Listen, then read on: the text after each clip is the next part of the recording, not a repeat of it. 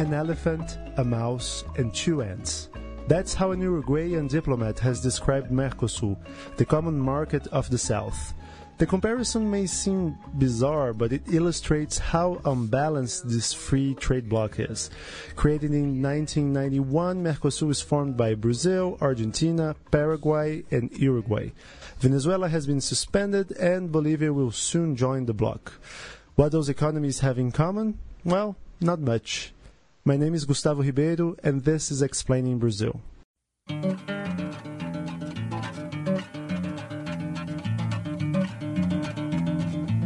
Today our topic is Mercosur and Brazil's positions in world trade. I'm joined by Mário Braga, a Brazilian journalist who has covered economics for the best part of his career and who is now pursuing his master's degree at Aarhus University in Denmark. Thanks for being with us, Mário. Have I pronounced it correctly? It's Aarhus University?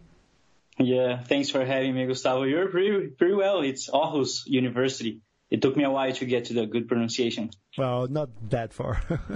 Mário, you wrote a long, very detailed piece for us at the Brazilian Report about Mercosur and its shortcomings. I want to ask you, right off the gate, what's the state of this trade union 27 years after its creation? Well, Gustavo, unfortunately, we cannot say it's a very good one. We have 27 years of history.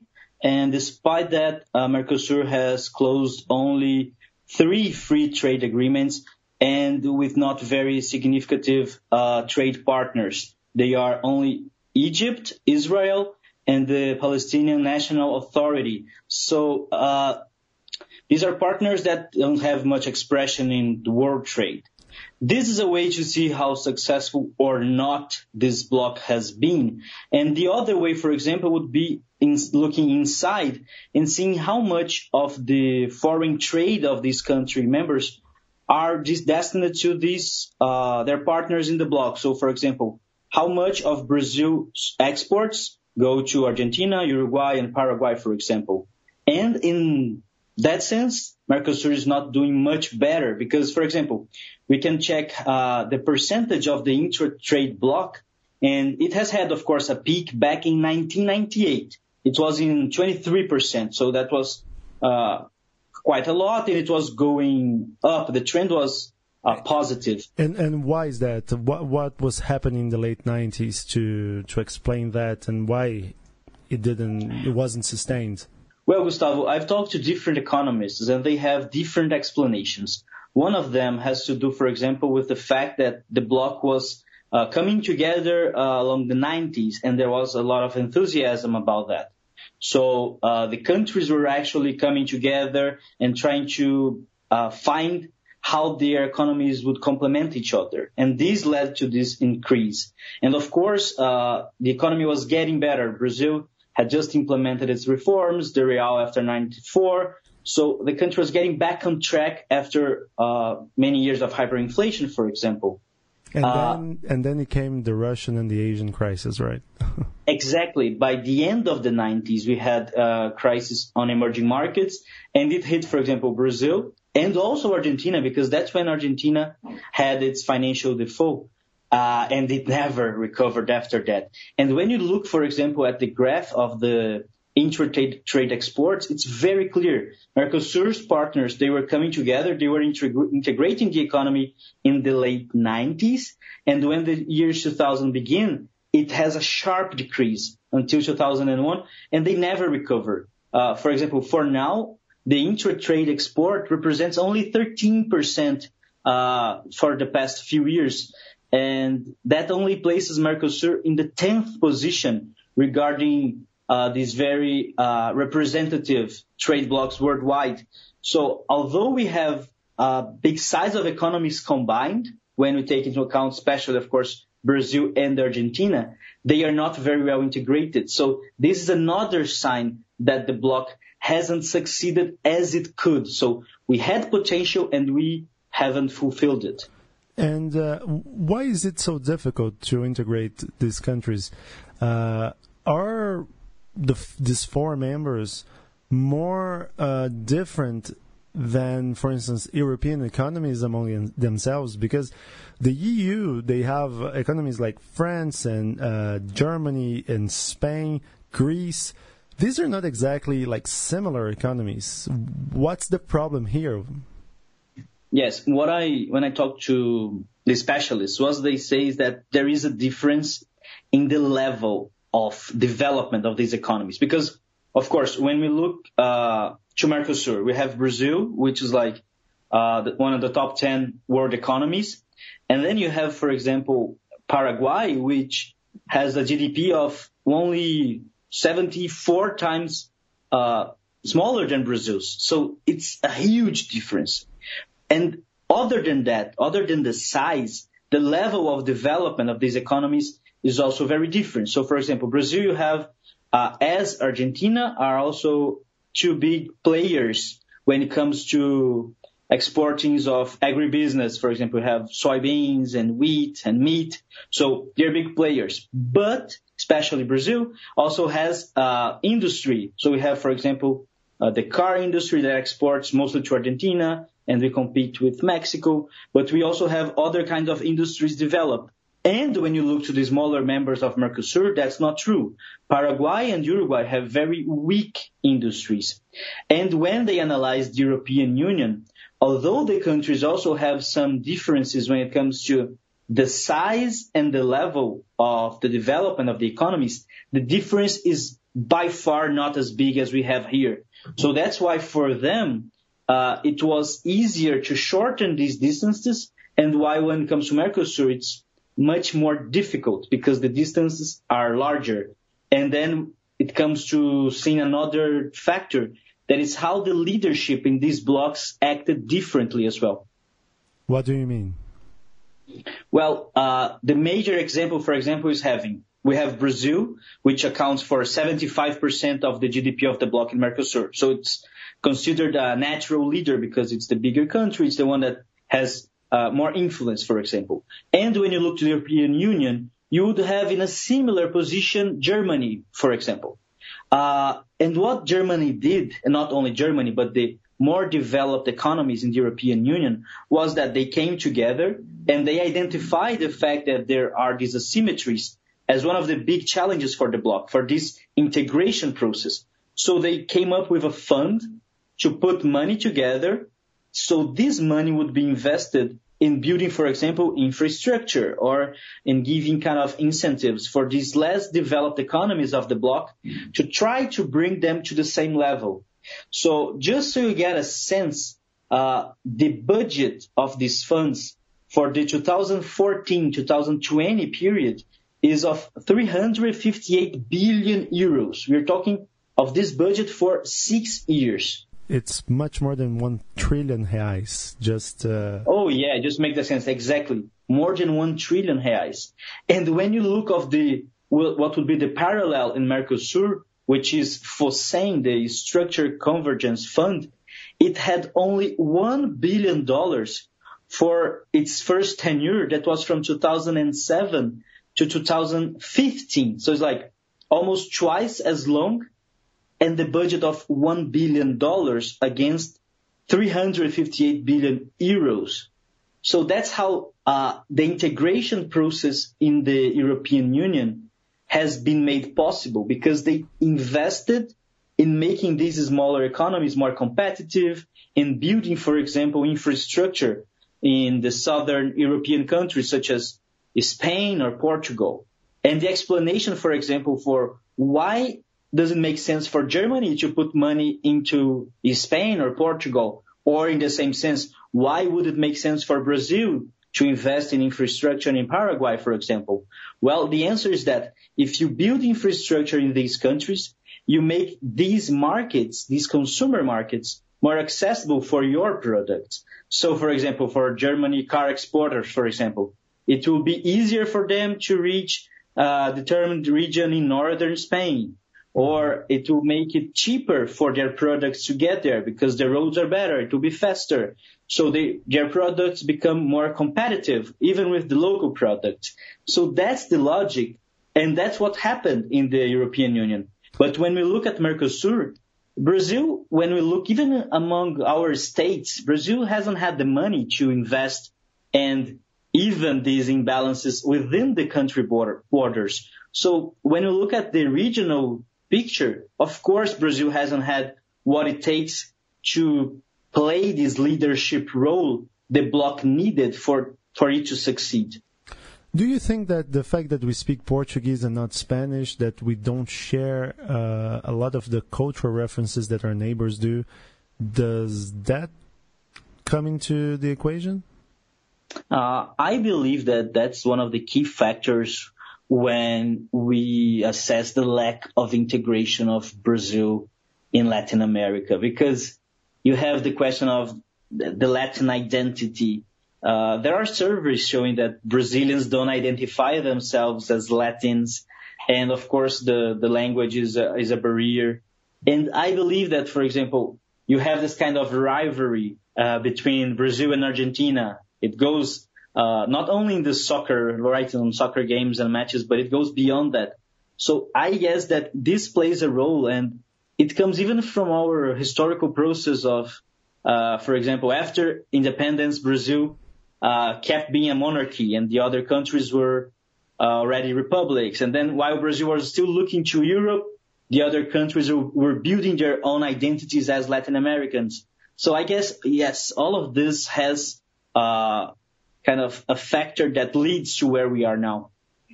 And some of the economists I've spoken with, they also mention that we have some pretty powerful neighbors up north that would not be keen on seeing Mercosur thriving. Notably the U.S., which wants Brazil and Argentina, especially to join the FTAA, the Free Trade Area of the Americas, which Chile also prefers the FTAA to Mercosur. Do you agree with that? Well, the fact is that when you have this integration process, such as Mercosur, and Brazil, which is its leader, cannot play this role efficiently, and then there is a vacuum, there's when it comes to play other actors that can exercise influence. And I guess, of course, you have either the U.S., which is close to the region, but it's a global hegemon, and you have, of course, now China growing its influence abroad and then coming to Latin America full force to develop partnerships. When you have in the countries businessmen, entrepreneurs, and they are looking for example, resources to develop their businesses, or they need partners to have the technology to come and make them more productive. When within the block you don't find a solution, you're not going to be stuck. You'll try to find alternative solutions. And that's where I think that these other key players and more powerful and developed economies come into play. And there is no other way. Brazil really can't do anything to prevent them from building partnerships and becoming more influent in the region. And yes, I guess that it makes sense because, for example, there is also a strong criticism regarding Mercosur, is that for the past 10 years or so, it has looked more for the political side. Some even claim it has become a ideological club, while other blocs, for example, you have the Pacific Alliance, which involves, for example, Chile and Colombia, and they are looking for commercial partnerships, and they developed these while Mercosur was stuck. And in terms of ideological club, just for listeners who are not familiar with, what do you mean by that in terms of how was Mercosur used ideologically? Yes, the claims of the critics is that, for example, we had this wave of left-wing governments in Latin America, especially in the 2000s, right? We had Lula in Brazil and in Argentina, the Kirchners. And of course, we have the Bolivarian countries such as Venezuela with Hugo Chavez and now Nicolás Maduro. And then in Bolivia, you have Evo Morales. So you had this kind of left-wing leaning in Latin America and South America especially. Yeah, Pepe Mujica in Uruguay. Yes, of course, that's true. And you had them coming together, trying to build this, even work this, what we were talking earlier of Latin identity. You're trying to work as a group. And then they even founded the UNASUR, which is a political forum, differently from Mercosur, which was supposed to be an economical forum. But what a lot of economists in Brazil especially say is that this way of facing the international relations in the region contaminated the bloc. And then instead of focusing on building new commercial partnerships, closing new free trade agreements, what they did was trying to organize this political alliance and use Mercosur to do so. So, for example, when Venezuela was accepted into the bloc, this was seen as a major sign that the bloc was used for political purposes. And they claim that that's why the bloc has been stuck, especially for the past 15 years or so, because that's when the left wing came to power in Latin America.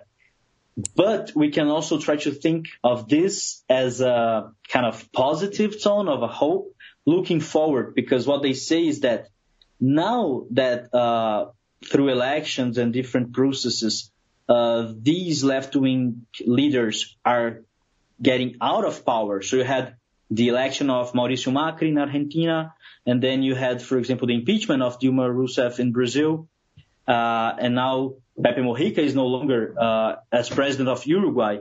What you have is now presidents that are trying to, with this liberal view of the economy, to bring Mercosur back to its origins and trying to give more strength to its purposes. So there's a lot of people, like a lot of economists that I've talked to, they are hopeful that now the bloc will develop more as it could have developed as in the past few years.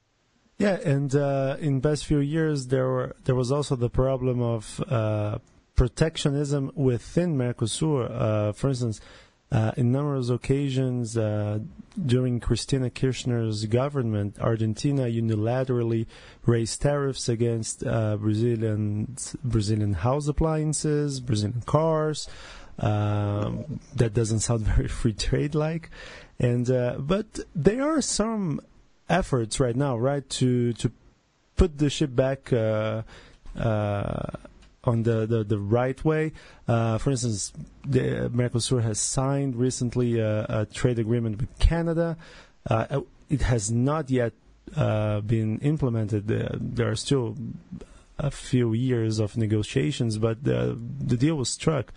There is the perspective of finally, after 20 years of negotiations, signing a free trade agreement with the European Union. What else can we point out as efforts to make Mercosur more performing? Well, what you pointed is very much what defines the paradox of Mercosur, right? Because we are thinking of a bloc that needs to expand globally, look for new partners, but within its members, and by now we are only 4, we don't have much agreement. So researcher Lia Valls from the Brazilian Institute of Economics, she classifies this as a protectionism of reciprocity. So if Cristina Kirchner does that, and then out of nowhere, Brasilia just decides, well, you're going to do the same to Argentinian products. And that doesn't help much. And that also makes other countries look to Mercosur with some sort of skepticism, because they are not sure what would the regulations be about, how they can change out of the blue. And this is a problem. But what some economists point as a solution is that becoming partners with these major blocs, for example, such as the European Union, these would make Mercosur become, we could say, more serious, or it will have to build this legislative and this procedural framework and work properly, kind of play by the rules, which sometimes it hasn't done. So, of course, you mentioned Canada. There's also Japan, and the Brazilian report ran a story on that, on how Japan is interested in becoming a partner of Mercosur. So there are some possibilities. And, of course, when you look for the Brazilian consumer market, we are 200 million people. And as soon as the recession is a part of the past and these consumers have power purchase and can consume more, it makes sense for other countries to be here and to have access to this market. So, of course, there is potential for Mercosur to develop. And just like as a reminder, a friendly reminder, researcher Peggy Bessac from Fundação Armando Álvares Penteado, FAAP, what she says is that, of course, we haven't developed much. Mercosur is kind of stuck, but we are only 27 years old. And when you look to the EU, they are twice as old. And she claims that 27 years old is not much more than one generation. So we still need some time to become a more solid, integrated region. So it's not that because the bloc has underperformed so far that it has no future. I guess that it's kind of the point is what the member states need to do for it to develop more intensely from now forward. It's like, don't ask what your bloc can do for you, but what you can do for your trade bloc. Yeah, it would be something like those lines. In your story about Mercosur, you mentioned a meeting in Davos in the World Economic Forum in 1998, when then Argentinian President Carlos Menem introduced an ambitious idea, a common currency for Mercosur. You mentioned, yes, this bloc is only 27 years old. It has a lot to evolve. But do you see that as a realistic expectation to have a common currency? Because we look to Argentina right now, and they are having a new currency crisis in 20 years, the second one in 20 years. They had to hike interest rates to 40% to try to hold the value of the US dollar there, which did not work. Then we had our problems here as well with the dollar getting to almost 4 reais, only due to expectations that the US Federal Reserve might raise the basic interest rates in the US. We don't have strong currencies right now in South America. Is it too ambitious to believe that we could have a common currency? Oh, I believe so. For now, it's completely, I would say, even nonsense. Because when we talk about the current currency, common currency, it's not only the fact that you can travel, just like in the European Union. You travel from one country to the other, and you're using the same money, paper to pay for stuff. It goes beyond, because when countries decide to have a common currency, what we have in the EU is that these countries no longer have the power to establish their monetary policies. So they have the European Central Bank. And what we see, for example, in Brazil today is how the central bank is going to establish the interest rate, the Selic, so as to control inflation. Or on the other hand, well, the activity economy is too weak, so we need to lower the interest rate so it gives the activity a boost. So we still use monetary policy as a way to either control or influence or conduct the economy. And our economies are so different that it's hard to imagine how one monetary authority would be capable of dealing with so many different problems. For example, having to establish one common interest rate. So when you look at the European experience, what these countries had to do to become members, for example, is to have a very stable and low inflation. So they are all in the same level as if it was something like that.